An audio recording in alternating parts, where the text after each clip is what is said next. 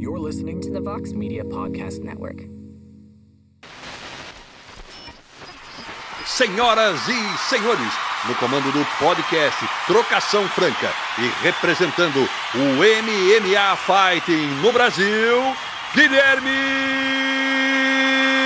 Cruz!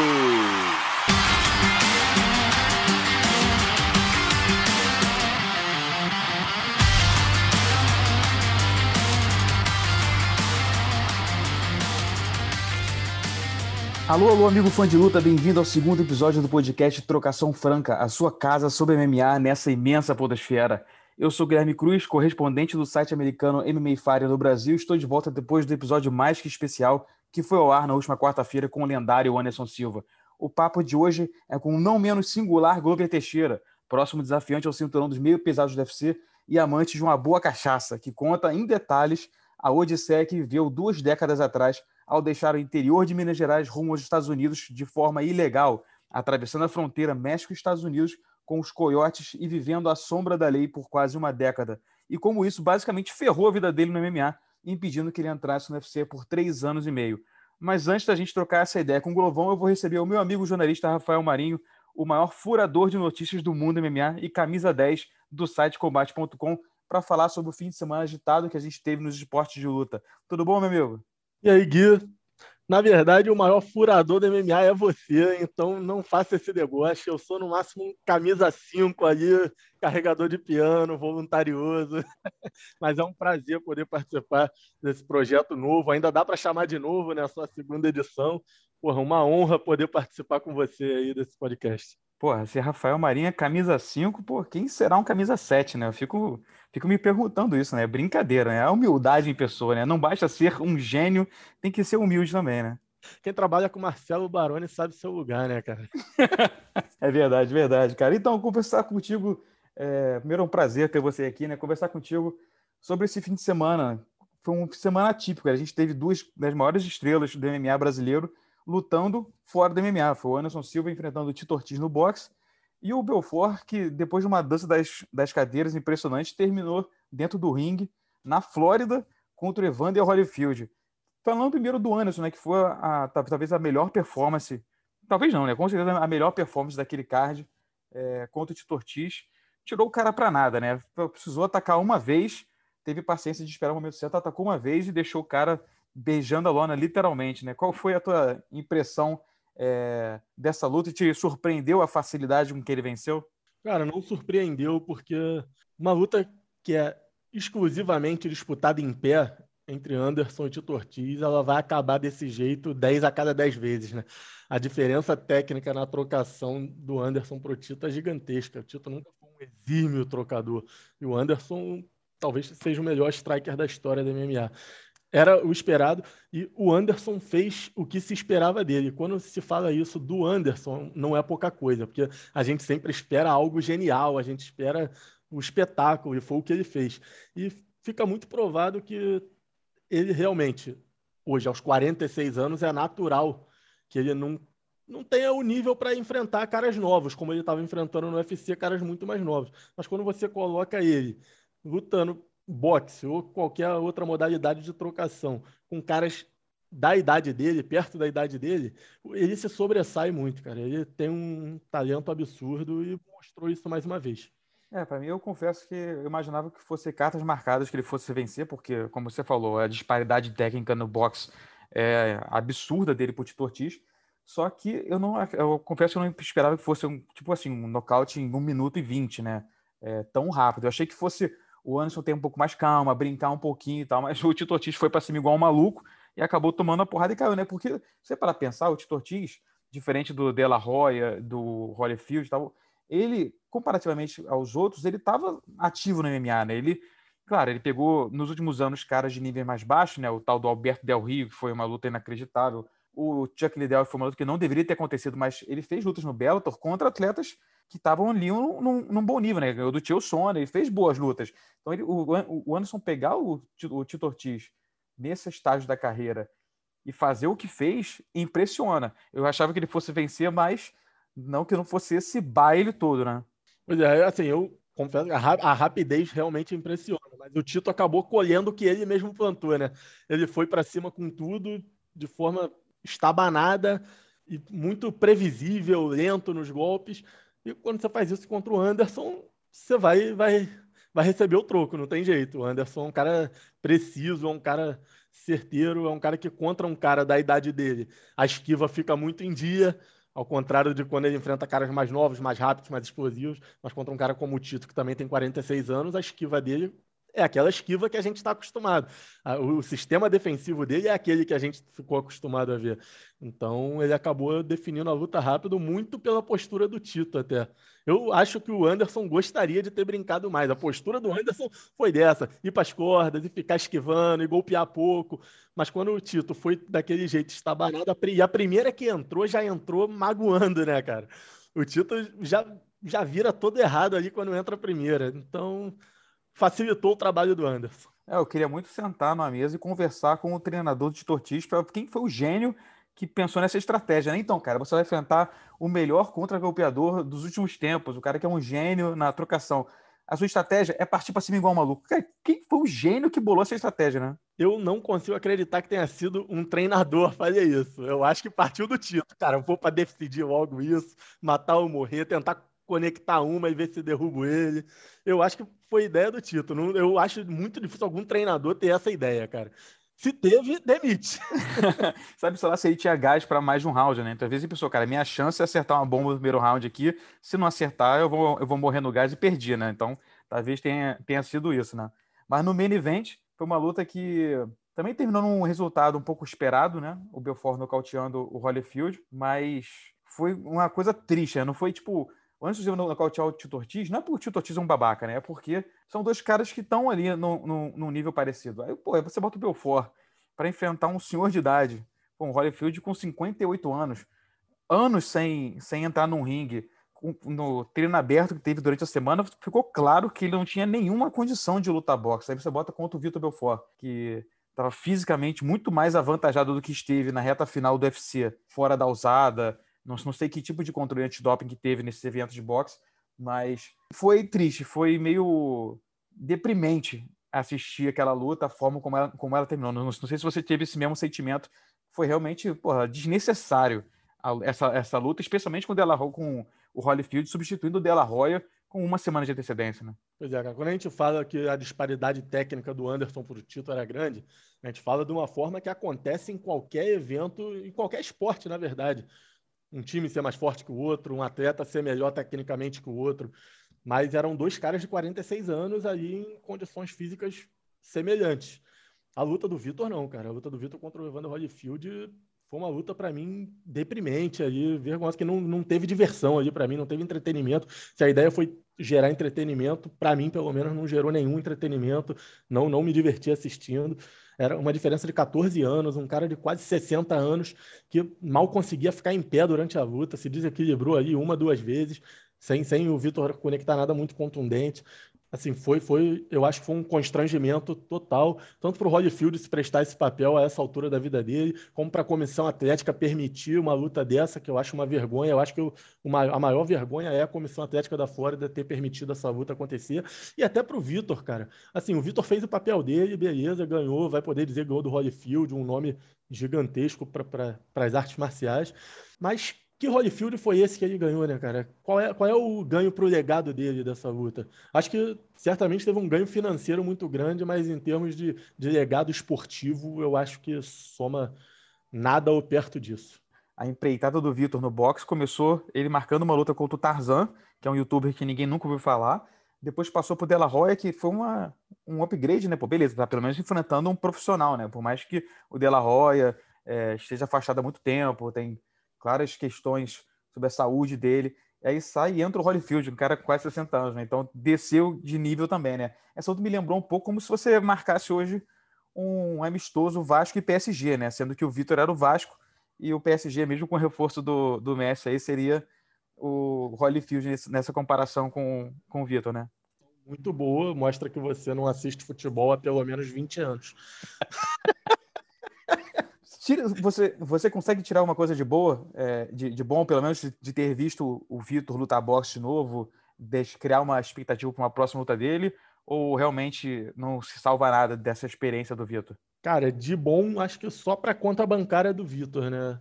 Para ser sincero, porque eu não vi ganho na luta em si, esportivamente falando. Não foi legal de assistir o Evander Holyfield levar uma surra dessa. O árbitro até interrompeu logo ali, porque viu que não tinha condição, cara. O Holyfield não ia ameaçar o Vitor, ele não conseguia se mover direito na luta como um lutador, como um atleta de alto nível. E o Vitor, ele tá com a mobilidade em dia, tá em boa forma. Eram 14 anos a menos, é uma diferença muito grande. Então, eu acho que pode ter ficado o gostinho de quero mais pro fã que quer ver o Vitor lutar mais, mas eu espero que nas próximas sejam lutas mais competitivas, pelo menos, em condições mais justas. É o lado bom que o árbitro de boxe, geralmente, ele interrompe a luta muito mais fácil, muito mais rápido que no MMA, né? No MMA, o cara cai, o Holyfield continuaria tomando porrada durante muito tempo, completamente desnecessário até interromper, né? E se essa interrupção acontece no MMA, todo mundo ia ficar chorando. Tipo, absurdo, parou muito cedo. No boxe, porra, ainda bem que interrompeu, né? Mas eu acho que sendo um cara de 58 anos, até no MMA, essa luta não ia causar comoção, caso você fosse interrompida dessa forma, cara. Você tá falando de um cara de 58 anos, cara. E que claramente não tinha condição de estar ali. Nenhuma condição de estar ali. E depois desse circo que foi a luta do Vitor, né, e a boa performance do Anderson, o que você espera do futuro dos dois? Muita gente sonha deles se enfrentando. O Anderson sugeriu dos dois enfrentar os irmãos Paul.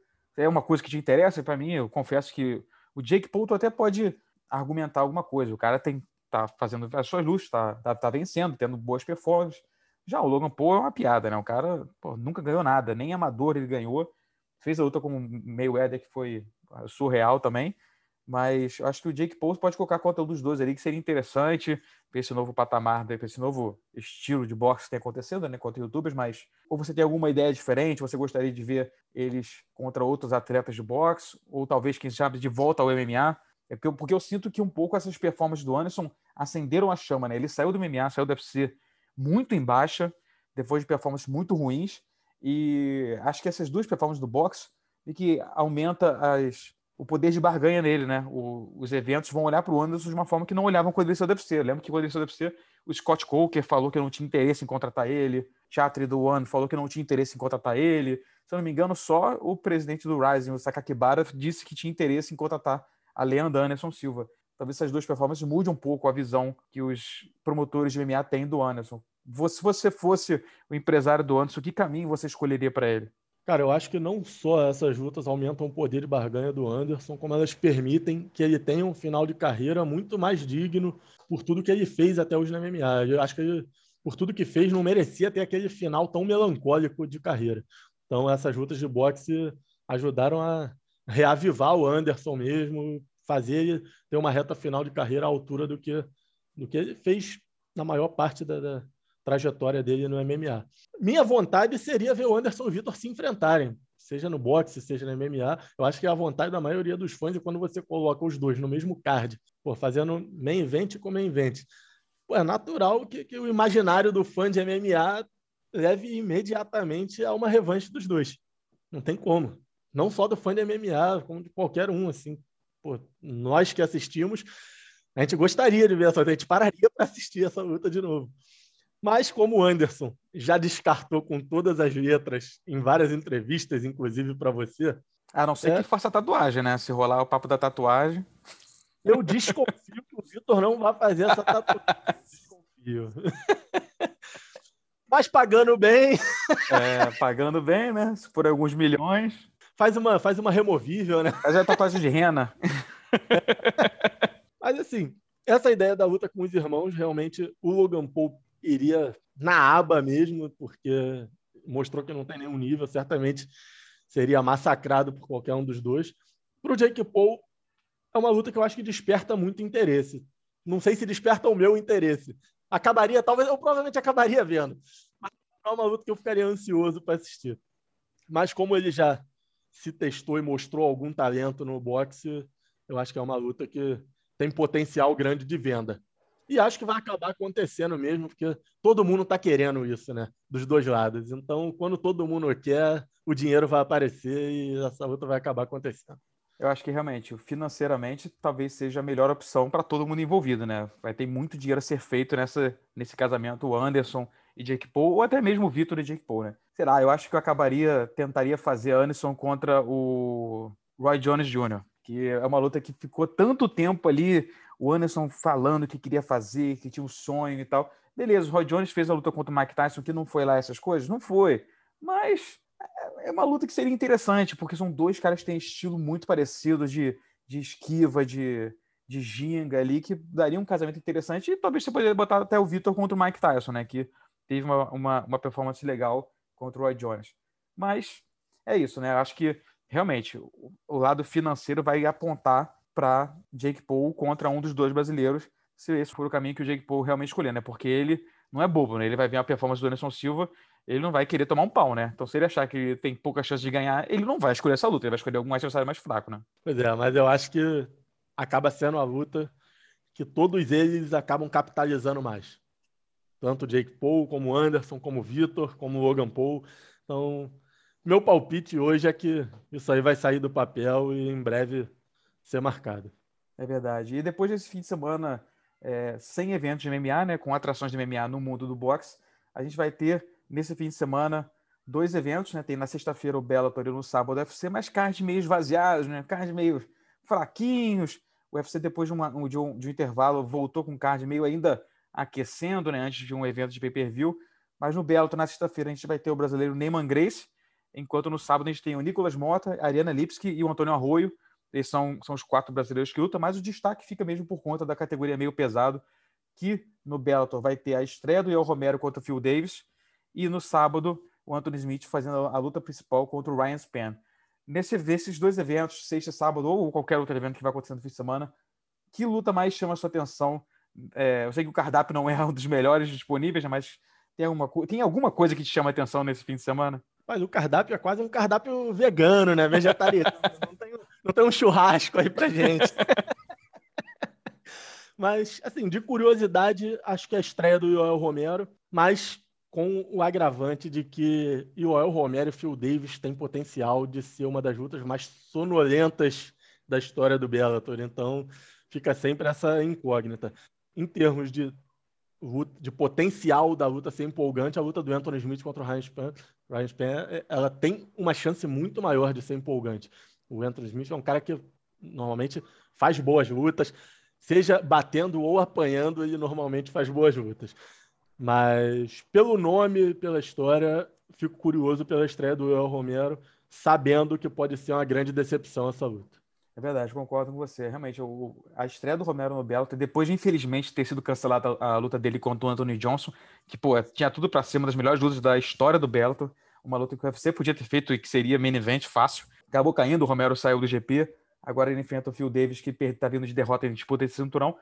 Mas é aquela coisa, né? O Romero tem potencial para fazer sempre lutão, né? Para luta desde com o Ita, que a luta dele com borrachinha é porradaria. Só que o Phil Davis, ele é o antídoto para isso, né? Se você faz boa luta, você coloca outro Phil Davis que vai ser uma desgraça. Então, tem grande chance dele amarrar o Romero por 3 rounds, fazer uma luta muito feia, muito horrorosa. Torço para que não seja isso, né? Torço que acaba presenteando a gente com uma luta empolgante nessa sexta-feira, mas a gente sempre assiste lutas do Phil Davis sabendo que ele tem chance de estragar tudo e antecipar o nosso sono, né?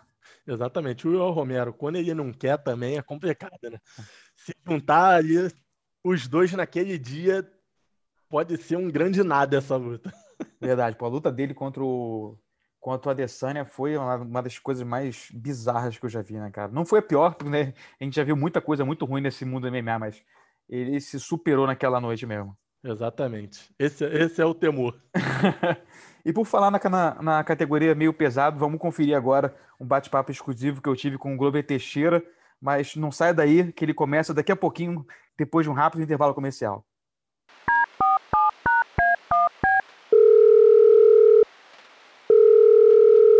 Do outro lado da linha, nós temos Glover Teixeira, que viaja até Abu Dhabi para disputar o cinturão meio pesado do UFC no dia 30 de outubro contra Jan Blachowicz. Tudo bom com você, meu amigo? 100%, cara. Treinando pra caramba. Agora eu tô fazendo a ice bath, né? A banheira de gelo todo dia. Dá rejuvenescida, né? Bom demais. Pelas fotos e vídeos que eu vejo, aí parece que é um pouco sofrido, né? Acho que eu não sei se eu teria coragem de encarar isso não, né? Mas é foda, velho. Porque não, depois você acostuma, entendeu? Mas é frio, né, cara? Frio, ninguém quer entrar no frio. Na hora de entrar ali, mas vale a pena. Eu faço 2, 3 vezes por dia, porque eu sei que o resultado é bacana. Mas na hora de entrar, você tem que respirar, você tem que fazer. A gente fica enrolando. Ontem eu estava brincando com o Poatão enrolou 2 dias para fazer. Mas ele fez 10 minutos direto. É mais fácil encarar uns 3 rounds de sparring do que encarar essa banheira aí. Ah, com certeza. Verdade, cara. Então, você vai embarcar nessa odisseia rumo a Abu Dhabi, né? Deixando os Estados Unidos rumo aos Emirados Árabes, para uma luta tão importante, né? Mas é uma coisa que está ficando cada vez mais comum nesse nosso novo normal que a gente está vivendo hoje em dia, né? Mas embarcar em longas viagens em busca dos seus sonhos, em busca de uma vida melhor, não é novidade para você, né? Você que deixou a pequena Sobralha ali a 300 quilômetros de Belo Horizonte, rumo aos Estados Unidos, com a mão na frente e outra atrás, no final da década de 90, né, em busca de uma vida melhor. Como é que foi o processo para tomar essa decisão de largar tudo e ir para a terra do tio Sam? Então, lá no Sobral, a galera, todo mundo vinha para cá, né? Naquela época, não desde 1980 lá, o pessoal vinha para cá, aí construía alguma coisa lá, ganhava um dinheirinho, fazia uma casa, comprava um pedaço de terra, ou abria um mercado. E era isso o sonho, isso é o sonho dos meninos, das crianças. Até hoje, um pouco, né? Acho que hoje em dia as crianças têm outras visões, né? Mas os adolescentes, antigamente, na minha época ali, era isso, cara. A gente não tinha essa conexão na internet, a gente só ficava imaginando, pô, como que é os Estados Unidos, como que deve ser, e ouvindo os outros caras chegava, aí os adolescentes vinham, todo mundo vinha pelo México, né? Sobralha lá, ninguém nem tentava visto. O pessoal já vinha pelo México, já tinha os guia. Aí o pessoal vinha, daí 3, 4 anos, o pessoal voltava, comprava. Aí os caras que estavam igual a gente, andando de bicicleta, andando a pé, aí já comprava um carrinho novo, comprava uma casinha ali, a gente já ficava com esse sonho. É um sonho que todo adolescente tinha, né? Quando eu completei 19 anos, eu embarquei nessa viagem aí. Eu lembro que quando eu era criança, adolescente, eu escutava muito de Governador Valadares, que acontecia isso direto, né? Que minha família tem um pezinho em Minas. Governador Valadares era conhecida por esse êxodo, né? De todo mundo viajar para os Estados Unidos. O que tem na água da região aí que todo mundo quer sair para os Estados Unidos? Não, porque Governador Valadares, na verdade, a minha identidade é de Governador Valadares, né? Então, quer dizer, todas as cidades da região ali, a cidadezinha da região ali, igual aqui, tem muita gente de Sobralha, mineiro que eles falam aí, né? Mas assim, Sobralha, Sarduá, essas regiões, mas todo mundo tem a identidade, o passaporte de Governador Valadares, né? Então, acho que é por isso que o Governador Valadares ficou tão famoso, é por isso, né, que a galera vinha mesmo para cá. Não sei, cara, não sei se explicar, eu acho que os guias de lá, a galera vai vindo, né, e você vai querer, já vem de criança. Eu lembro quando eu tinha 14 anos, meus primos estavam aqui, já falavam comigo, Globo, ligava no orelhão, falava, Globo, um dia você vai vir aqui, cara, aqui é bom demais, pagar dinheiro para isso, para aquilo. E a gente já ficava sonhando, não só eu, quanto todo mundo, todos os adolescentes lá. Na minha época, todos os meus amigos de escola, a maioria, vou te falar, 70, 80% dos meus amigos de escola ali tá aqui. E como era coisa comum da região, né, de todo mundo viajar e tal, imagino que a sua família não tenha estranhado quando você disse que ia viajar também, mas a gente sabe que não é uma coisa fácil, né, especialmente fora do meio normal, né, de pegar, tirar um visto e viajar. Como é que foi a reação de todo mundo quando você avisou que seria o próximo a embarcar nessa aventura aí? Eu vim pelo México, né, cara? Então é tenso ali, claro. A mãe ficou preocupada. Eu gastei 43 dias para chegar aqui. E a gente ficou preso numa casa em Tijuana, que não tinha como ligar, não tinha como comunicar com eles. Durante 20 dias a gente não comunicou. E você mesmo já ouviu falar, todo mundo já ouviu falar. Teve até uma novela, né? Uma novela na Globo sobre esse negócio de pessoal travessia pelo México aí, que pessoas morrem, pessoas presas ali, torturada. Então, assim, claro, a preocupação foi muita, mas a esperança também, né? A esperança de, meu filho está indo em busca de um sonho, em busca de uma vida melhor. Claro que eles não pensaram que eu ia ficar aqui, né? A vida inteira. Gostei da América. No primeiro dia que eu pisei aqui, eu já apaixonei. Eu cheguei que estava nevando, eu já saí rapando neve. Os caras falando: você vai ganhar 9, 10 dólares a hora para rapar neve. Eu falei: cara, 10 dólares a hora? Cara, eu quero trabalhar aqui, quero viver aqui. E assim, gostei imediatamente. Claro que eu senti muito saudade, a gente tinha que comprar cartão, não era hoje em dia igual a gente está aqui falando, FaceTime, eu falo com a minha mãe, ficou muito mais fácil as coisas. Comprava cartão para ligar, aí ligava, pá, minha família não tinha telefone em casa, tinha que ligar por orelhão, aí alguém atendia, eu falava assim, tem como você chamar, lá no Sobral, é tudo pequeno, né? Tem como você chamar minha mãe? O pessoal vinha, falava. Foi difícil, assim, os primeiros 5 anos, depois eu acho que aquela coisa assim de voltar, né? Vou voltar aí, vou pegar meu green card, mas esse green card ficou enrolando. Acabou que eu fiquei aqui 10 anos quase, 9 anos e 8 meses, sem ver minha mãe, sem ver minha família. Antes de voltar para lá, foi quando eu voltei, foi aí em 2008, foi a época que eu voltei já com a palavra, né, do Dan White. Pegou na minha mão, apertou minha mão e falou assim, pega o seu papel que você vai entrar no UFC. Aí eu fui para a América, fui para o Brasil esperar essa carta de perdão aí. Acabou demorando mais do que a gente imaginava, do que você Foi, imaginava, que né? todo mundo já sabe, né? A galera do MMA aí, você, né? Que foi aí 3 anos e meio esperando aí no Rio, aí fui negado a primeira vez e fiquei no Rio porque eu não podia ficar lá em Sobralha para treinar, né? Para treinar melhor no Rio, conheci o Pedro e foi bom, cara. A gente olha para trás assim. Hoje eu falo com os meninos as experiências da minha vida, assim, né? Que curti o momento, porque tudo a gente sente saudade. Até os momentos ruins, que eu passei esse momento aí no Rio, aí, bem difícil para mim, porque o sonho de lutar no UFC, sabendo que você está com um contrato ali para lutar, né? E não pegar o green card e não ter uma resposta, estava muito triste, mas olhando hoje assim, eu ainda sinto saudade de muitas coisas aí ainda. Imagino que tenha sido momentos difíceis aqui no Rio, né? Vivendo nessa angústia de tentar conseguir o seu papel. Mas como é que isso se compara com esses 20 dias que você passou em Tijuana? Tua mãe achou que você tinha morrido nesses 20 dias que você desapareceu do mapa aí? Bicho, não fala, né? Claro que não, fica com medo, claro. Já sabia que a gente. O guia já falou, não, ó, eles vão ficar um tempo, talvez vai ter possibilidade de não ligar por um tempo. Então, eles já estavam esperando isso, mas é claro, a gente, pô, com certeza, coitada, pensar milhões de coisas, nem dormia direito, ficava orando, fazia novena, né? Minha mãe é bem religiosa, católica, né? Para me chegar aqui. Deu certo, abençoou, né? Deu, claro. E como é que foi a preparação para embarcar nesse rumo ao desconhecido? O que você fez para poder, antes de embarcar nisso?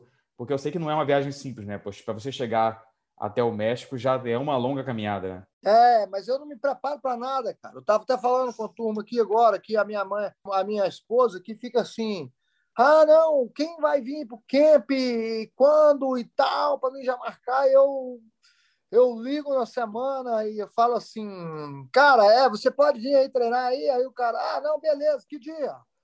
Semana que vem, então tá bom, então, vamos. Aí eu marco assim, eu nunca assim fiquei essa ansiedade, eu acho que é uma coisa assim que hoje eu tô lendo uns livros assim e vejo que é uma coisa que eu já faço natural, eu não gosto de ficar pensando e ficar programando as coisas. O cara falou comigo assim, eu vou te levar para os Estados Unidos, e eu falei assim, beleza. Meio que sem confiar, aí ele chegou assim e falou assim, semana que vem a gente vai para os Estados Unidos. E eu fiquei assim, meio assim ainda, meio sem acreditar, será? Ficamos aí no Rio, aí, Copacabana, foi a primeira vez que eu fui no Rio. Fiquei no Rio aí, acho que 7 dias esperando meu passaporte, mas assim, não tive assim, essa preparação, né? Entrei no ônibus, parti para o Rio, ficamos aí num hotel no Rio aí. O guia fez tudo, né? O guia já estava.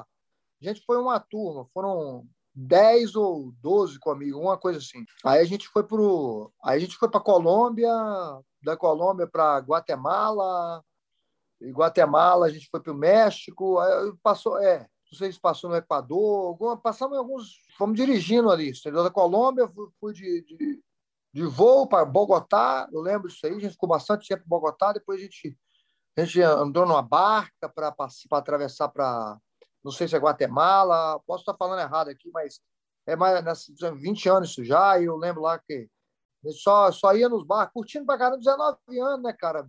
Tava nem aí pra nada, bebendo todo dia, toda noite, bebia com os caras, ficava chapado a maioria dos dias. É foda. Verdade. Aí chega no México, tem aí que é a parte mais difícil do trajeto todo, né? Encarar aquele deserto. A Aí travessia, sim que é isso. o grande risco, na verdade, para sua vida, né? De ser preso, de acontecer coisa pior, né? Não, grandes rios, a gente passou nos lugares, em Guatemala, acho que Equador ali, um lugar meio sinistro ali, que a gente ficou numa ilha lá de índio, entendeu? E assim, os caras são gente boa pra caramba, mas, pô, dá pra ver que não tinha polícia, não tinha nada.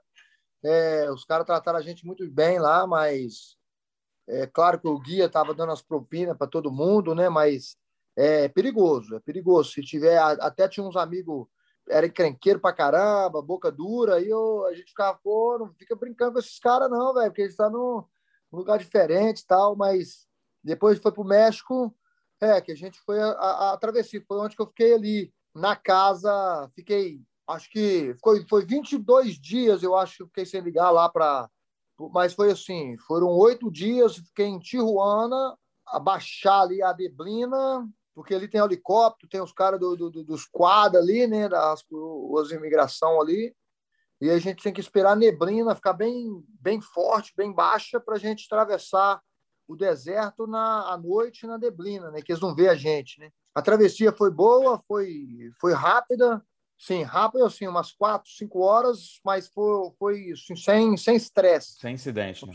Sem estresse, isso. E aí a gente tinha que ficar lá numa outra casa em San Diego, que eu nem sabia, né? Mas a gente ficou em San Diego, a gente atravessou para San Diego, ficamos lá mais 12 dias esperando o guia pagar os coiotes. O guia tem que pagar. Não liberaram a gente enquanto o guia não pagou os coiotes todos, paga por cabeça, né? Aí pagou todo mundo, aí foi liberado. Todo mundo foi liberado, deram nós o passaporte. Aí a gente pegou o voo doméstico ali mesmo. Eu peguei o voo doméstico de San Diego para Nova York. Para Boston. Eu vim para Boston. De Boston eu vim para Canérica. Já tinha amigos aqui já. Fui recebido aqui e começou a trabalhar. Esses 8 dias na casa em Tijuana, mais alguns dias em San Diego. Como é que era você? Você era garota, né? Tinha 19 anos. Você ficava preocupado com o que ia acontecer ou só ficava enchendo a cara e relaxando? Uma hora eu Nada, vou chamar. preocupado com nada. Não, na verdade, enchendo a cara não, porque nessa época a gente ficou preso aí no San Diego, a gente comia uma vez por dia uma fatia de pão e uma mão de feijão num prato. Uma vez por dia eu emagreci uns 12 quilos, porque na viagem eu estava comendo bem. Colômbia, pô, aí os caras liberaram churrasco de noite lá na Tijuana, a gente fazia churrasco com os índios. O pessoal lá na Tijuana, não, na Guatemala lá, entendeu? Os índios lá, pô, a gente tava na ilha lá. Aí fazia churrasco, bebia e tal, comendo bem. Quando foi em Tijuana, a gente fez as compras, ficamos ali em Tijuana só esperando ali. Mas quando passou para San Diego, o guia estava devendo o cara. Aí o cara falou assim: não, vocês vão ficar presos aí até o guia pagar tudo. E aí a gente comia uma vez só por dia, não podia sair do quarto. Os caras armados e tudo lá, esperando a gente, esperando o dinheiro cair. Mas bicho, eu lembro lá, cara, a gente ficava contando história, reclamando pra caramba. Pô, uma vez comida ruim pra caramba, mas uma vez só por dia, tô emagrecendo demais, velho. Eu lembro, não fiquei muito assim preocupado. A minha preocupação é claro, um pouco de preocupação assim, pô, será que esse cara não vai pagar ali, a gente vai voltar, pô, ser deportado, vai ser os caras vão entregar a gente para migração, vai ser foda. Mas eu não tinha 19 anos, eu era meninão mesmo, não me preocupava muito com nada não. Até hoje nem não me preocupo muito com muita coisa não. Eu cheguei a ouvir uma história uma vez que te ofereceram de você levar uma mochila para baratear o custo dessa viagem, mas que tu não sabia o que tinha na mochila. Como é que foi essa história? Não, até eles mandam, né? Eles pedem, né? Leva isso aqui pra gente, que a gente não te cobra lá. Eu falei, pô, eu não levo nada, tá doido? Não levo nada. Eu tenho a minha mochila, acabei perdendo a minha mochila, cheguei só com a roupa do corpo, que ia perdendo na travessia de um rio, um brejo, né? Não era nem rio, um brejo, setolana, pá. Aí eu fui com a mochila arrebentou, tive que correr no morro assim, não correndo por isso, mas assustado, que os caras ficam gritando, né? Abaixa a cabeça, não sei o que tem. Aí a mochila, não sei o que deu, a mochila eu deixei aquilo para lá, só roupa mesmo. Deixei para lá a mochila. Nada, eu levei nada. Sei lá que esses caras mandam a gente. Mas porque eu acho que é droga, né, cara? Os caras querem passar com droga, às vezes também, né? Ou arma, sei lá o que é, né? Eu não, nem pedi para ver, só falei que eu não. Foi isso, não, isso aí não foi meu trato, não. Meu trato é eu chegar nos Estados Unidos e trabalhar, cara. Eu não falei que vou levar nada para ninguém. E como é que você foi parar em Connecticut? Eu vi que Danbury, que é onde você mora, né, é uma cidade que tem muito brasileiro, né? Então imagino que não tenha tido muito preconceito com imigrante. Não sei como é que era naquela época, né? Mas tinha muito preconceito com imigrante. Você chegando do Brasil, a galera de mineiro aí chegando junto com você. Não tem, não. Nunca passei por isso, não. Preconceito, assim, de imigrante, não. Aqui tinha uns brasileiros aqui, já tinha uma galera de Sobralha aqui já, né? 99, o pessoal vem daqui de lá para cá desde 84, que eu sei, assim, o pessoal vem para cá, então a época de 90, a década de 90 já vinha aquela galerona, e nessa época aí, 90 a 2000, pô, vinha gente todo dia, toda semana tava vindo 10, 15, tá? Sobralha mesmo, da região ali. Então, eu tinha muita gente aqui, eu já conheci algumas pessoas, trabalho, muito bom aqui de trabalho, até hoje. Eu já vim para cá, já vim com o trabalho arrumado, tudo aqui, entendeu? Preconceito nunca houve aqui não, cara. Nunca, já tive pessoas que reclamaram uma coisa. Mas vou te falar, cara, algumas pessoas que reclamam também, os caras são burros pra caralho. Chega aqui, aí faz merda, joga lixo na rua, faz cagada, faz as coisas que às vezes são acostumados a fazer no Brasil. Não significa que, pô, o Brasil é um país aí, o pessoal, às vezes a gente fica chateado, né? Porque o pessoal fala assim, pô, o Brasil é sujo. Pô, mas quem suja? Aqui é um país maravilhoso, limpinho, não tem lixo na rua. Mas, pô, quem suja? O pessoal chega lá, pega um cigarro, joga na rua. Você entendeu? Tá com a garrafa de cerveja, joga na rua. Já lata de... Aí eu já vi muita gente, sim, as pessoas virar, até hoje, assim, virar a cara para algum brasileiro, como hispanos, entendeu? Hispanos, assim, do México, mexicano, o equatoriano. O pessoal sofre isso, porque o pessoal fala assim, pô, esses imigrantes vêm aqui e faz essas merdas, vai. Aí realmente já ouvi as pessoas falar isso, mas sim, não comigo particularmente, né? Nos últimos tempos criou muito um clima muito volátil, né? Muito pela política americana nos últimos tempos, né? Com o Trump presidente e tal, dessa coisa de muito americano batendo no peito contra imigrante, teve um fortalecimento dessa política de imigrante, né? Então, eu imagino que tenha refletido isso também no dia a dia. Não no seu caso, você já está aí há muito tempo, né? Você é um cara famoso, mas eu acho que muita gente deve ter sofrido com isso também, né? Eu não sei, cara. Eu não posso falar assim pelo pessoal. Aqui na cidade de Denver, aqui, é uma cidade muito bacana, muito pacata, galera muito gente boa. Os imigrantes dominam aqui, porque o trabalho braçal aqui é os imigrantes. O trabalho aqui de landscaping, de pedreiro, de tudo, é os imigrantes. Meus amigos mesmo de Sobralha tem tudo. Se você quiser vir aqui, eu arrumo todo mundo para você, da Fundeixa a elétrico, né, a encanação de água, tudo. Os caras trabalham em tudo, faz a casa completa. E só brasileiros, hispanos, esse pessoal aí trabalham muito bem. O pessoal adora, os americanos adoram essa galera, porque a minha academia eu sou, né? Tem muitos brasileiros lá e tem muitos americanos e a galera, pô, excelente esse pessoal aqui, velho. Muito, muito bacana. Você meio que virou o exemplo do cara que deu certo, né? Muita gente te procura até hoje em dia para pensar, pô, cara, vale a pena, ainda mais nas vindas que você vê, quando você vem ao Brasil relaxar, visitar a família. Muita gente procura, pô, Glover, tô pensando em fazer isso, você acha que vale a pena ir para lá, mas agora imagina que você fala, pô, tente a via normal, né? E não tentar ir ilegal atravessar pelo México. Jamais, porque eu paguei um preço muito grande, né, cara? Eu paguei, porque eu vinha para cá, eu não estava no Brasil, eu tinha sonho, quando eu era criança, de ser um profissional atleta. Eu lembro que eu trabalhava na roça e eu tinha 1 hora de lanche, né? Às vezes eu trabalhava perto de casa, quando eu trabalhava longe eu levava marmita, mas quando eu trabalhava perto de casa, eu pegava a bicicleta, chegava em casa, aí era hora de comida ali, 1 hora de almoço, comia e ficava vendo o Globo Esporte. Aí, pô, tem que trabalhar de novo, velho. Sol pra caralho, aquele Minas Gerais. Já foi em Valadares, já? Não, Valadares não. Pô, fala que o Rio é quente, Rio é quente, Rio é quente. Cara, é quente é lá. Ixi, olha assim, aquela fumacinha assim no asfalto, tá assim, ó, na terra. Trabalhar na roça, cortar as coisas, né? Cortar mata, fazer cerca, fazer essas coisas tudo na roça ali. Pô, aí eu olhava assim, ficava vendo Globo Esporte, né? Nunca gostei muito de futebol, mas é só futebol. Aí eu gostava de ver o pessoal nos treinos. Não gostava de ver o futebol, os gols, essas coisas, mas eu gostava de ver o treinamento da galera. Sempre fui fanático com musculação, treinamento. Aí eu gostava de ver os caras treinando. Aí eu falava, bicho, será o meu sonho é um dia ser pago para treinar? Eu já era fanático com isso, com treinar, né? Ficava querendo treinar. Aí, quando eu via, eu era fanático também com corrida de 100 metros, corrida explosiva, né, de tiro. Quando parecia lá, que era de vez em quando no Brasil, né, bicho? De vez em quando você via na Globo lá, o Globo Esporte, igual a gente antigamente. É 3 canal que tinha Manchete, Bandeira, SBT e era... Você nem lembra da Manchete mais, né? Lembro, Nem lembra, peguei. você nem lembra, né, filho?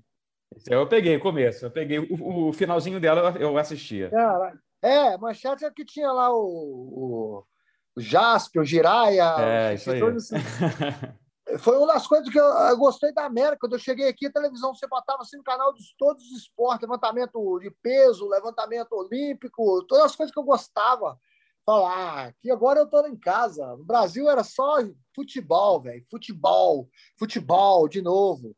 Bicho, eu faço assim hoje, ó, que hoje tem um combate aí, tem a galera aí, cara, que tem luta o tempo todo pra galera. A galera não sabe o que tem hoje. Não sou nada contra futebol, não. Eu gosto de futebol, inclusive estava até falando hoje do Cristiano Ronaldo como uma disciplina e tal, mas bicho, que para quem não é fã, é foda. Tá no Brasil só ouvindo essa merda todo dia.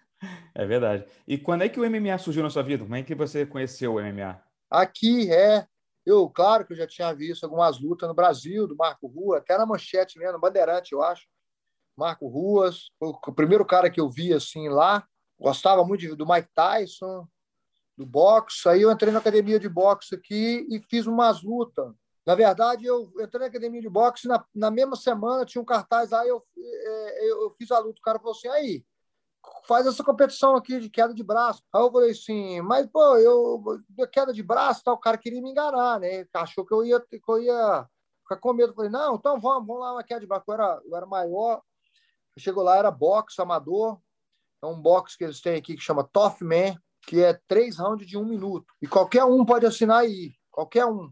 Você assina, você pesa, o médico lá mesmo, eles têm um médico, faz o físico rapidinho e você luta na mesma noite. E foi assim que eu fiz. Eu trabalhei na carpintaria até 4 da tarde, viajei até o lugar, chegamos lá, pesamos, fizemos o físico todo e eu lutei na mesma noite. Trabalhei o dia inteiro na carpintaria e lutei na mesma. Ganhei 2 lutas. Lutei com os caras paia lá, mas os caras até sabiam uma técnicazinha, mas eu, brutão, brabão, jogando só a cana de braço assim, derrubei o cara na corda, o cara parou. Aí o outro também foi a mesma coisa, e parou também, parei 2. Aí foi pro outro dia, foi pra semifinal e final, né? Aí eu não trabalhei, não, pedi folga lá. Falei, não, vou trabalhar, não. Aí, bicho, no outro dia eu tava quebrado, meus músculos foi fodido, nunca tinha dado um soco daquele jeito. Aí eu ganhei mais uma luta por decisão, que tô com a cara toda arrebentada. Até tava com as fotos ali outro dia ali, vendo isso. Lutei a final, perdi. Meu amigo falou assim, no segundo round, meu amigo falou assim, se você não fizer nada, eu vou jogar toalha. Aí eu falei assim, ok, eu vou fazer. Só que aí eu fui dar um golpe no cara, o cara me deu um upper, eu levantei a cabeça assim, ó. Diz ele que eu olhei para ele assim, tipo assim, vai jogar agora?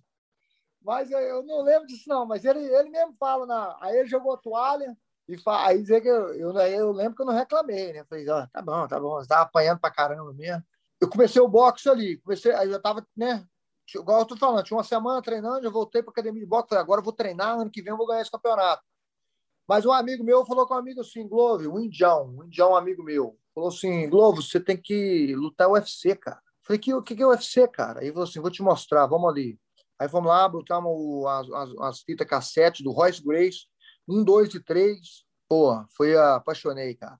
Falei, tem que aprender essa arte. Procurei a academia de jiu-jitsu, tinha um cara faixa roxa de jiu-jitsu dando aula. Eu entrei, mas já entrei com esse foco. Eu nunca entrei no jiu-jitsu pro jiu-jitsu. Eu entrei pro UFC. Falei assim, eu quero lutar o UFC. E ali a gente começou. Aí eu comecei a ver fita todos os dias, UFC, Pride, e todos os dias e treinar. Treinava boxe quando eu podia e jiu-jitsu. Aí você acabou conhecendo o John Hackleman, né? Que é o lendário treinador do Chuck Liddell. E aí mudou tua vida, né? Mas, se eu não me engano, você conheceu ele depois de enfrentar um aluno dele, não foi uma coisa assim? Isso, 6 meses depois da minha luta, eu treinar o jiu-jitsu, eu já... Bicho, é aquele jeito da roda, doidão ali, querendo lutar, insistindo com o cara. Hoje eu fico irritado com os caras que chegam na academia e ficam querendo lutar com 1 ano de treino. O cara tá 1 ano treinando, não sabe nada e fica querendo falar comigo de lutar. Aí, às vezes, eu fico estressado com os caras, eu falo assim, ó, vem cá. Eu também fiz essa mesma coisa, cara. Mas eu perdi. Eu perdi, eu tomei um pau do caralho. 6 meses eu queria lutar, o cara me colocou no WC. Foi em 2002. Aí eu lutei com o Eric Short, que é um cara muito duro, um cara que treinava com o Choque pau a pau.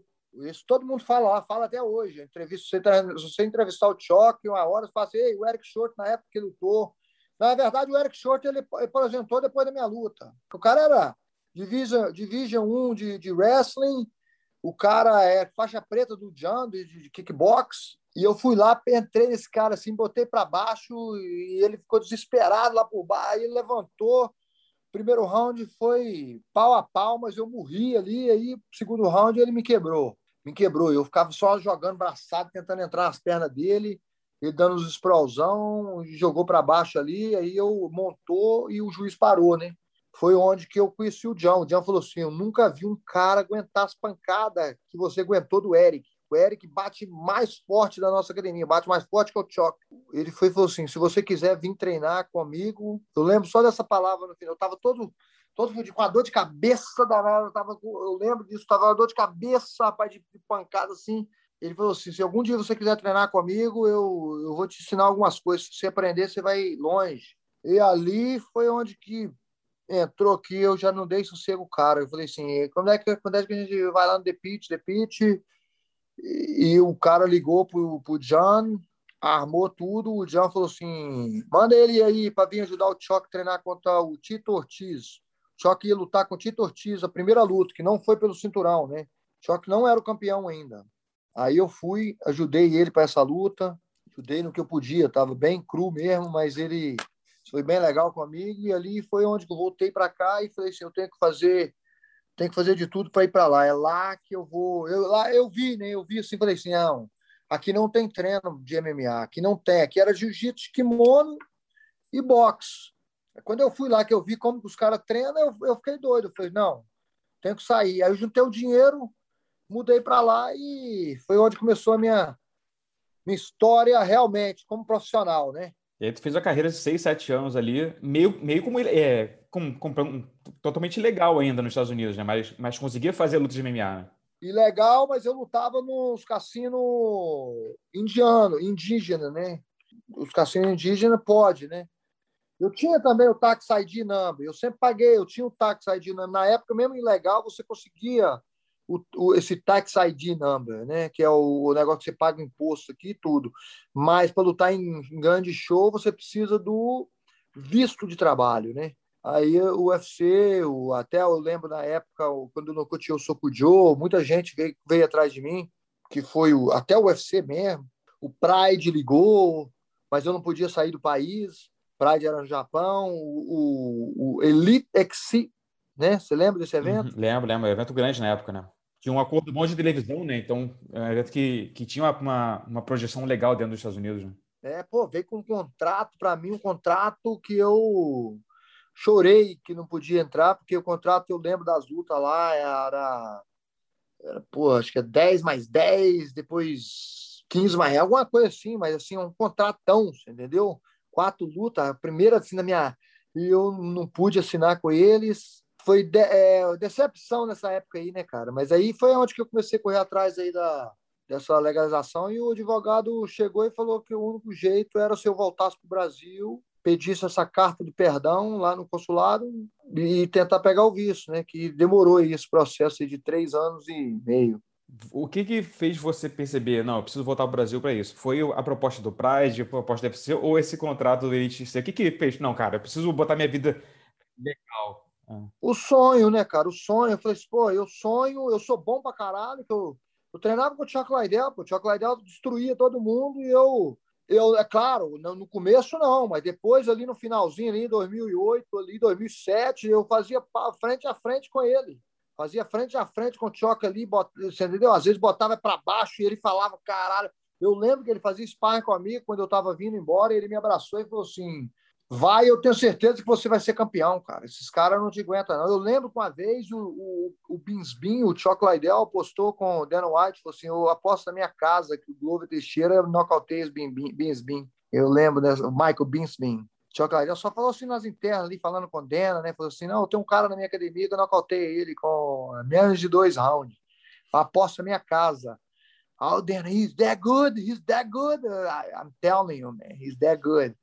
Mas aí eu já sabia que eu tinha esse potencial, por isso que eu investi tudo, fui para o Brasil e arrisquei, né? Arrisquei nunca mais voltar, né?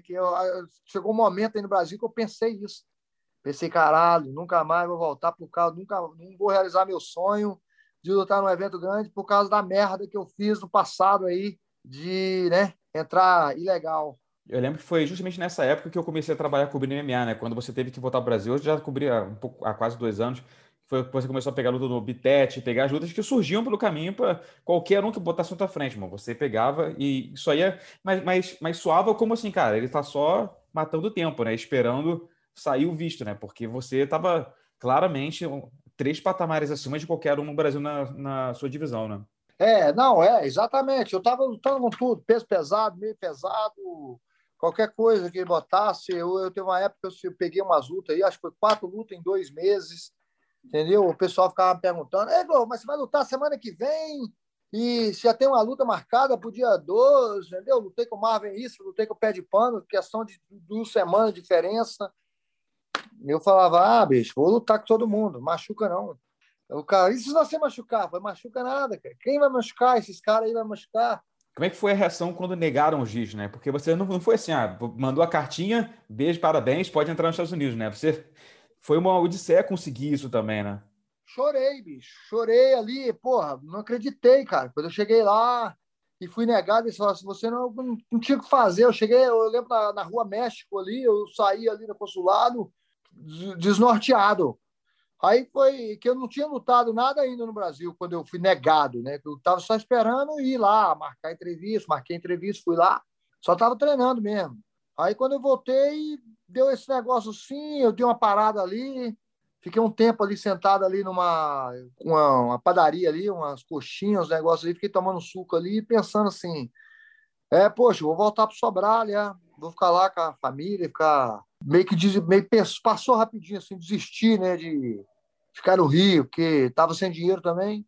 Mas aí eu voltei, conversando lá com o Pedro, falei assim, Pedro, vou lutar tudo que tiver, cara. Aí foi onde que o Tatu já me ofereceu ali, tem uma seletiva do Abu Dhabi, da DCC, você quer entrar? Vamos.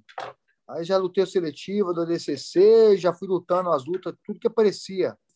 Foi bom também para mim, esse negócio aí foi me dando forças, né, essas lutas aí, cada vitória, cada coisa, e é um pouco decepcionante, né? Porque você nunca não sabia a resposta. Passava um ano, passava 2, passava 3 e nada, nada assim de falar assim, seu papel está indo, nada, zero, resposta zero.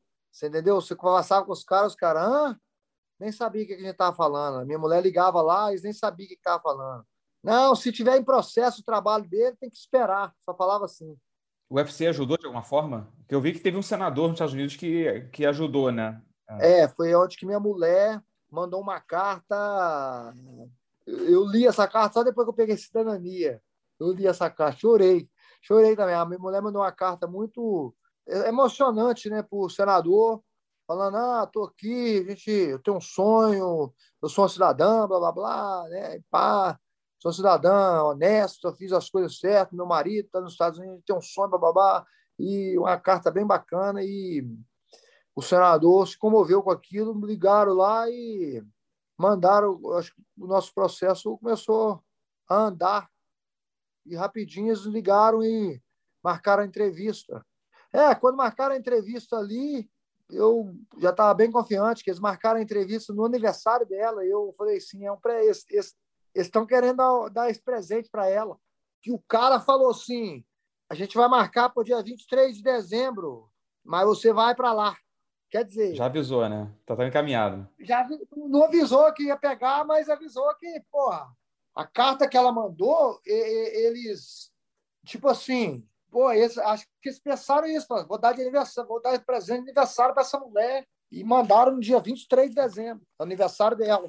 Entrou eu e ela no quartinho, o cara não falou nada, o cara só falou: ei, tá, blá, falou umas coisinhas e falou assim: olha, não vejo como você não pegar esse visto, que era o visto, né? Você vai pegar esse visto, não vejo nada de errado. Espera lá 7 dias úteis e vai chegar na sua casa o seu passaporte. E com 3 dias chegou. Presentão de Natal também. 3 dias chegou, exatamente. Tava em Sobralha, 26 ou 27, o Bola me ligou, que tava lá: o Globo, o passaporte seu chegou aqui. Eu falei: abre ele e me fala. Ele abriu: tá com vistão aqui. Aí eu já liguei pro Ed na mesma hora. O Ed já marcou a luta. O Ed falou assim: você vai lutar em janeiro. Quer lutar em janeiro? Eu tinha machucado a mão com o Rico Rodrigues, lutei com o Rico Rodrigues em novembro. Falei: não, janeiro não dá. Janeiro com o Maldonado eu ia lutar. Aí eu falei: janeiro não dá. Tô com a mão machucada, tal, quero voltar para os Estados Unidos também. Pá, aí ele: então tá bom, então. Falou maio. Tem maio. Acabou que deu certo, foi uma história que construiu você, a pessoa que você é, né? Mas acabou tirando alguns bons anos do seu auge físico, né? Claro que você evoluiu muito nesse tempo que você fez vários lutas no Brasil, mas acabou comendo um pouco do seu motivo que você poderia ter feito dentro do UFC, né? Mas eu aprendi nunca questionar a vontade de Deus, né?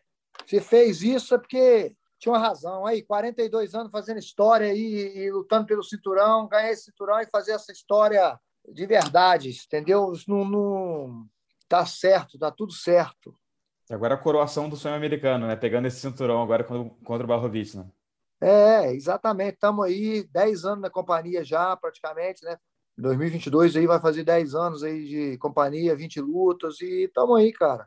Entrou um pouco tarde, mas para quem entrou um pouco tarde, 10 anos, né? Lutando aí, tá bom, né?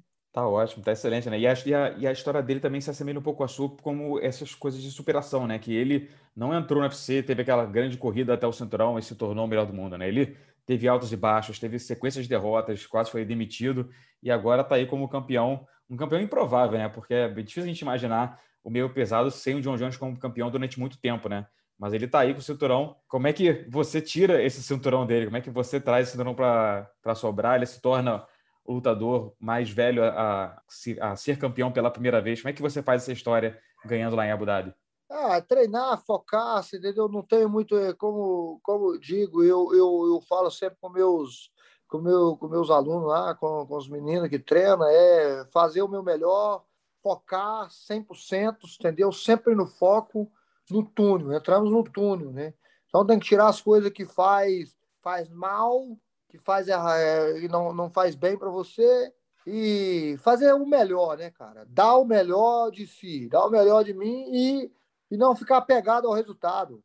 Eu sou tranquilo pra caramba, não me apego ao resultado. É isso que tem acontecido nas minhas lutas, entendeu? Eu vou lá e luto. O que der, o dia não vai mudar. O sol, se tiver de chover dia 31, vai chover. Se tiver de dar sol, vai dar sol. Independente se eu ganhar o cinturão ou não, a vida continua, mas, é claro, fazendo tudo o possível aqui. E eu já falei, não deixa eu derrubar, que se eu derrubar vai ser igual aquela cegonha da Volvo passando por cima. Verdade. Ó. Como é que você comemora esse cinturão em Minas? Que cachaçinha, que aperitivo vai ter essa festa em Sobralho? Ah, cara, o cinturão na mão aí, eu acho que até 51 vai descer bem, viu? Que a gente tem a mania de ter que ter cachaça boa. Ah, essa cachaça aqui ficou 2 anos na cisterna. Essa cachaça aqui tem 20 anos de barril. Mas deu com o cinturão na mão, bicho. Até a 51, que é a mais popular, né? Forte pra caramba, vai descer bem. Maneiro e tal. Então a gente se encontra se tudo der certo aí, a gente viaja para Sobralho aí no comecinho de novembro e toma cachaçinha com você para comemorar esse cinturão. Pô, com certeza, velho. Com certeza. A gente vai provavelmente estar no Sobral aí final de novembro mesmo, porque eu vou voltar aqui, o Potão vai lutar, né? E tal. A gente vai fazer algumas coisas independente, cara. Independente, vou estar lá em Sobral em dezembro e vocês estão convidados sempre. Maravilha. Só para a gente fechar, então, já que você tocou o nome do Poatan, né? Ele também teve uma odisseia até chegar, né? Pô, quase rolou o Contender Series de 2018, mas finalmente vai iniciar a carreira dele no UFC agora em novembro, em Nova York.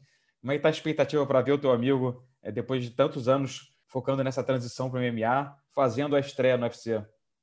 Poatan, cara, é uma soma muito grande para o nosso time aqui, entendeu? O Turma chegou aqui agora também, fez o último camp dele aqui. O time tá somando bem, tá crescendo bem. Poatan é um cara que, bicho, ele motiva a gente, né? Porque ele treina pra caralho, treina forte, é um animal no treino, não reclama e tipo assim, muito humilde. Aprende porque é humilde, entendeu? A humildade dele de estar aprendendo, saber o lugar dele ali no Arglove, no kickbox. Eu já até falei com ele, no strike do MMA é um pouco diferente do que o strike do kickbox, que o kickbox você fica mais tranquilo, né? Não precisa ter tanto jogo de perna, essas coisas todas. E ele sabe exatamente disso. O cara é inteligentíssimo, é um atleta de alto nível. Não é só um kickbox, é um atleta de alto nível, uma força incrível, preparação incrível, e eu acredito que ele vai se dar bem no UFC. Eu acredito nisso. Claro que, né, tem vários fatos aí, mas o cara é muito focado, velho, muito focado, muito bem preparado e tá treinando no chão, é bom de chão, não é um cara assim, não vou te falar com você que, né, o cara é um dos melhores, o Jacaré, o Rodolfo Vieira no chão, mas é um cara que se defende bem no chão, faz um antijogo legal, de um wrestler faz um antijogo e a movimentação dele no strike, ele deixa muito difícil para chegar nele. Treinando comigo, assim, eu sou um cara que boto bem para baixo e chego bem nos caras, mas ele faz que é difícil para chegar nele. Então, o cara que eu vejo ele se dando bem no UFC. Você imagina ele fazendo uma caminhada longa e progressiva até o topo da divisão, até porque ele só tem 4 lutas de MMA, ou você acha que não, que vai ser um cara que vai disparar rápido rumo ao topo do peso médio? Não sei, provavelmente o Poatan eles vão querer, por isso que eu falei, vai ter que focar bastante, ficar bem, treinar bastante, porque eles vão querer empurrar cara grande para cima dele, ranqueado para cima dele, como foi meu caso, né, cara? Também eu com um ano, na verdade, com 1 ano e 2 meses, que foi quando eu lutei com Ryan Bader, e fui chamar, eu já estava ali cogitado para lutar pelo cinturão, né? E aí a luta de John Jones adiou algumas vezes ali, mas eu ia lutar o cinturão com menos de 1 ano e meio no UFC. Eu acho que o Poatan vai ser assim também, entendeu? Eu acredito que vai ser assim também, que eles vão colocar a cara, porque ele já vem com um nome muito grande, é um cara barra pesada pra caramba. E ele ganhando aí, com certeza vão colocar a cara de ranqueado para ele. E já tem essa história, essa narrativa dele com o Adesanya, né? Então já ajuda muito a empurrar ele pro topo, né? Exatamente, exatamente, entendeu? Pô, assim, o Adesanya até falou, para ele chegar lá, ele tem que chegar aqui primeiro, porque e o Adesanya tá certo, porque para ele, eu acredito nisso hoje, eu falo isso, eu acredito, para ele chegar no Adesanya é mais difícil do que ele lutar com o Adesanya hoje. Se eles botassem a luta dele com o Adesanya agora, 16 de novembro que ele vai lutar, se botar o Adesanya de cara com ele, eu acredito que é mais fácil para ele lutar com o Adesanya agora do que ele chegar lá, porque ele vai chegar com... Eu falo pelo estilo. Style make a fight, não é isso que eles falam aqui? O estilo faz a luta. Tem cara que você não... Por exemplo, eu ganhei do Marreta, o Marreta nocauteou o Blachowicz, né? Quem é que eu... E o Blachowicz nocauteou o cara que me ganhou, que é o Corey Anderson. Você entendeu? Style make a fight. E a luta também tá o dia. Mas eu não acredito. O Adesanya não tem o chão, pelo menos pelo que eu vi aí nessa última luta. O Adesanya não tem o chão e o wrestling para derrubar o Poatan. Inclusive, eu acho até o Poatan melhor que ele ali. Não rolei com o Adesanya, não posso falar isso, mas eu acredito.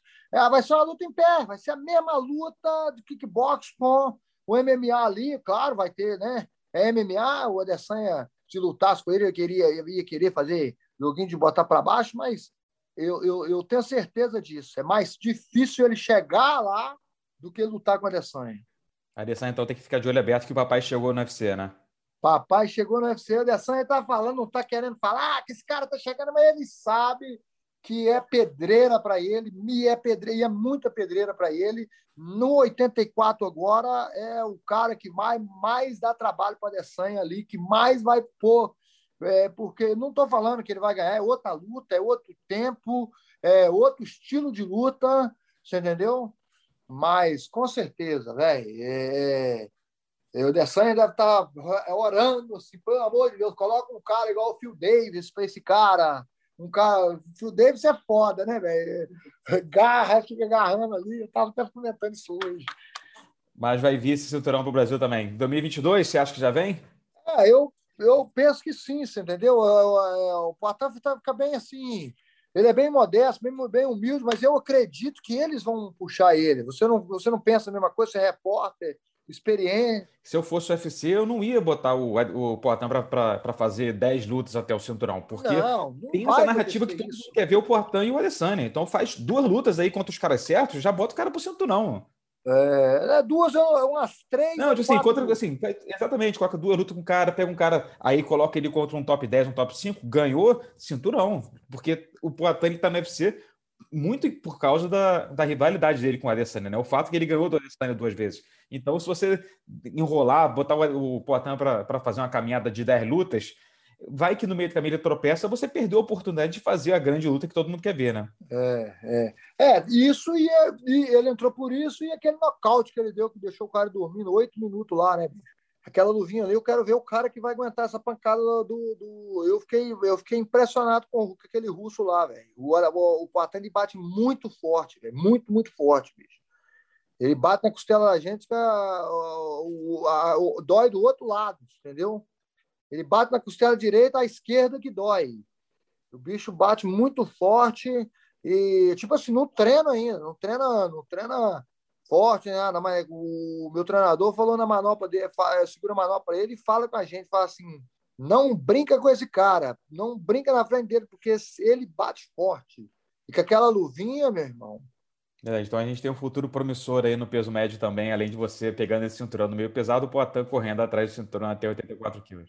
Com certeza, igual eu tô te falando, tem obstáculos, o Poatan ele é bem tranquilo lá dentro, não, tenho que chegar devagar, tem que fazer isso, tem experiência de wrestling, é o que eu tô falando, claro, com um cara de wrestling agora, ou assim, esse ano, ou até o início do ano que vem, tem que pegar um cara sinistro no wrestling ali, que fica agarrando, fazendo aquele antijogo ali, igual o Phil Davis faz no meio pesado.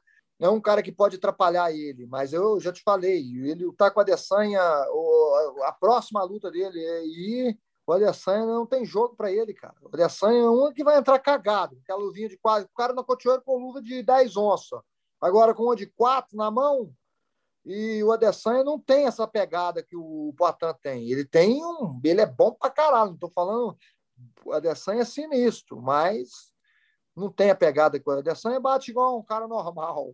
O Poatan é anormal. Muito bom, Glover. Queria te agradecer por esse tempo aí. Excelente ter você aqui no podcast com a gente. Boa sorte nessa reta final de preparação, boa viagem para Abu Dhabi, e a gente, se Deus quiser, se ver em Minas Gerais para tomar aquela cachaçinha e comemorar o cinturão. Valeu, campeão. Cachaça e torresmo. É isso, essa foi a entrevista com o Glover Teixeira, um lutador, um dos mais gente boa, mais simpáticos que tem no MMA. vai disputar o cinturão contra o Ian Blachowicz em Abu Dhabi no dia 30 de outubro.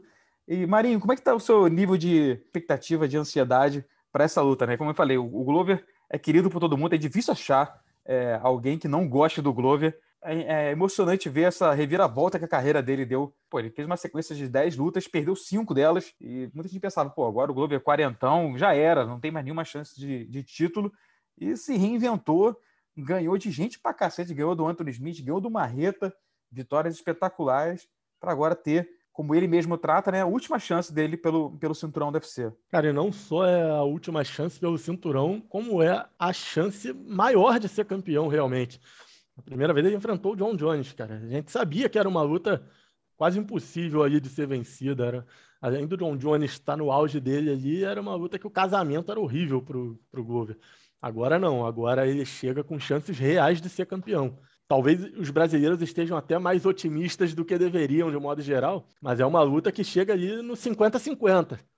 Não vejo um favorito claro nessa luta. O Blachowicz é um cara perigoso, bate forte, mas eu acho que o Glover tem as ferramentas para conseguir esse cinturão, e esse cinturão acho que ia coroar o final perfeito da história do Glover. Independente dele não se aposentar, obviamente não iria se aposentar, mas acho que seria a cereja no bolo aí da carreira dele. É verdade, né? Talvez seja a melhor chance para alguém se tornar campeão do UFC no meio pesado dos últimos 10 anos, né? Porque na época que o John Jones era o campeão, todo mundo entrava lá com pouquíssimas chances, né? O Blachowicz é um excelente lutador, mas ele não é um John Jones, né? Então o Glover fazendo o jogo certo, o Glover é muito bom em pé, tem um bom jogo de quedas, o wrestling dele é muito bom, o jogo dele de pressão por cima, ele amassa o cara. Então, e o Blachowicz, se ele fazendo o casamento bem, pegando o jogo de jeito, bom, já era, né? Eu comecei na conversa com ele, fala, ele vai ser como um caminhão da Volvo, meu irmão, vai passar por cima do Blachowicz, não vai ter pena. Eu acho interessante isso porque ele não vai ter medo de fazer luta chata se for necessário. Ele vai chegar, não, se eu vou ganhar de você amarrando, eu vou te amarrar por 5 rounds, não tô nem aí, mano. Que se dane, eu quero o cinturão. Não quero fazer luta bonita para empolgar, eu quero o título, irmão. Exatamente. E o Blachowicz, mais que seja um lutador muito bom, é difícil você olhar o Blachowicz e imaginar que ele vá ser um campeão dominante no meio pesado, né? É muito mais fácil você imaginar esse cinturão rodando de mão aí com vários bons talentos que tem nos meios pesados, mas é difícil imaginar um cara sendo dominante como foi o John Jones. É verdade, né? Vai virar tipo o peso médio depois que o Anderson Silva caiu, né? O cinturão ficou um pouquinho na mão do Weidman ali, mas depois batata quente pulando do colo em colo ali, né?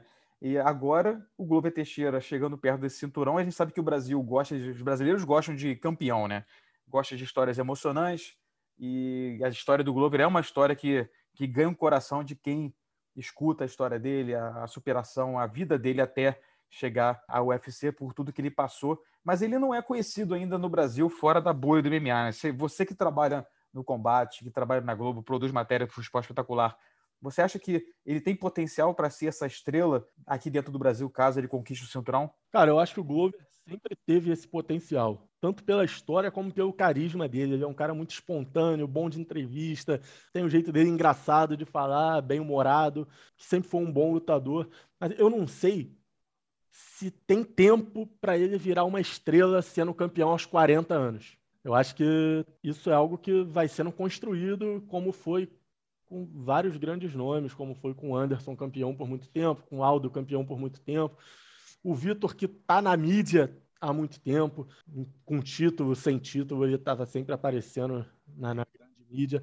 O Glover, ele nunca foi um cara, ele sempre foi muito bem-humorado e carismático, mas ele nunca foi de aparecer, de querer aparecer muito. Ele atende a gente bem sempre, ele atende com muita educação, mas não é o cara que está sempre procurando estar na mídia, procurando aparecer, procurando criar alguma coisa em rede social. Eu acho que vai ter um boom, ele vai passar a ser mais conhecido, mas não sei se vai ter tempo hábil dele virar uma grande estrela já a essa altura da carreira dele.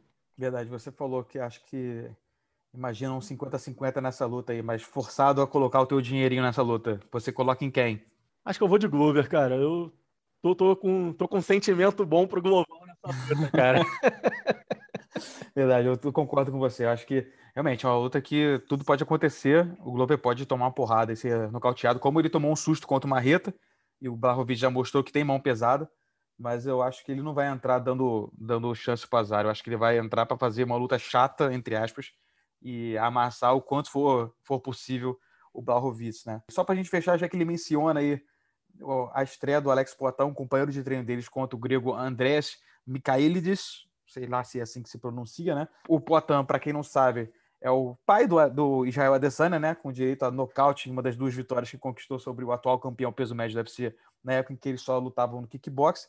A expectativa tá lá em cima para a estreia dele entre os fãs de MMA, né? A gente vê todo mundo comentando toda hora, pô, fala do Poatan, ele vai estrear no UFC, finalmente essa estreia no UFC. Você compartilha dessa empolgação também? Ou é você do time do calma lá, sem pressa, vamos nos empolgar muito, o cara é muito novo do MMA? Cara, é difícil saber o que esperar do Poatan no UFC, né, cara? É difícil saber, porque, como você falou, é novo no MMA, lutou poucas vezes. Mas, em pé, ele já chega como um dos caras de melhor nível na categoria na trocação. Isso daí é indiscutível. Vai enfrentar um cara que tem 3 derrotas por nocaute, das 4 derrotas na carreira, se eu não me engano. É um casamento que o UFC parece ter escolhido ali com carinho para ele já nessa primeira luta. Para ele, de repente, conseguir um nocaute, já criar aquele hype ali em cima dele. Eu acho que essa luta pode dar um panorama. Pode ser que nem dê panorama nenhum, porque de repente, se ele nocauteia rápido, a gente ainda fica sem saber qual é o real nível dele. Mas acho que vai ajudar a entender um pouco melhor onde está o Poatan hoje no MMA. Eu acho que é um bom termômetro, realmente. A forma que eu vejo que o UFC trabalhando o Poatan, queria a sua opinião também, se você imagina de outra forma. Se eu sou o UFC, eu coloco o Poatan, já ganhou essa luta, já coloco ele contra um top 15. E ganhou o de um top 15 nocautaço, se bobear, já bota pro cinturão. Ou contra um top 10 e cinturão. Porque o Poatan, excelente lutador do Glory, fez história no kickboxing, mas ele não é um cara jovem, ele só tem 4 lutas de MMA, e grande parte do apelo dele no UFC é o fato dele ter ganho 2 vezes do Adesanya. Se você faz o cara ter uma caminhada estilo Charles do Bronx, vai ter que vencer 10 seguidas para poder disputar o cinturão, eventualmente ele vai se tropeçar. Ele vai enfrentar alguém que vai amarrar ele e vai vencer por pontos uma luta chata. Então, se eu sou UFC, meu irmão, é o caminho rápido até o cinturão. Tipo o Michael Chandler, vai chegar lá, fazer 2 vitórias e cinturão, vambora fazer essa luta contra o Adesanya, porque é o que todo mundo quer ver do Poatan chegando no UFC, né? Exatamente, até porque essa categoria tem lutas com caras que têm estilo que podem atrapalhar muito o Poatan. Mesmo o Weidman, por exemplo, é uma luta que poderia ser complicada para ele. O Gastelum, o Derek Brunson, o Jack Hermansson, o Cannonier, são caras que podem fazer um jogo ali de luta agarrada, de encurtar a distância rápido, pode complicar para ele. Então, eu acho que a melhor opção do UFC é essa. Caminho rápido, escolhendo bons nomes para ele chegar rápido no Adesanya e promover essa luta como o cara que nocauteou o Adesanya enfrentando o campeão dominante que o UFC tem. É verdade, é verdade. Mas o card de Nova York, por mais espetacular que esteja, ainda mais agora com a adição da estreia do Poatan, é um papo para outra resenha. A gente fica por aqui nesse segundo episódio de Trocação Franca, agradecendo demais o monstro Rafael Marinho pela parceria de ser meu amigo. Obrigado por nos visitar aqui nesse podcast. Cara, eu é que agradeço o convite, uma honra e você sabe, muita sorte aí para você, muito sucesso nesse projeto novo, irmão. Queria agradecer também o feedback de você, amigo ouvinte, sobre o episódio de estreia, que para quem não ouviu, teve uma entrevista espetacular com o Anderson Silva antes do atropelo que ele deu em cima do Tito Ortiz no boxe. O podcast Trocação Franca vai ao ar toda quarta-feira no Spotify, iTunes e qualquer plataforma de áudio que você escuta os seus programas favoritos. Não se esqueça de compartilhar esse podcast com seus amigos, ajuda muito o nosso projeto e fiquem ligados que semana que vem tem mais. Fui!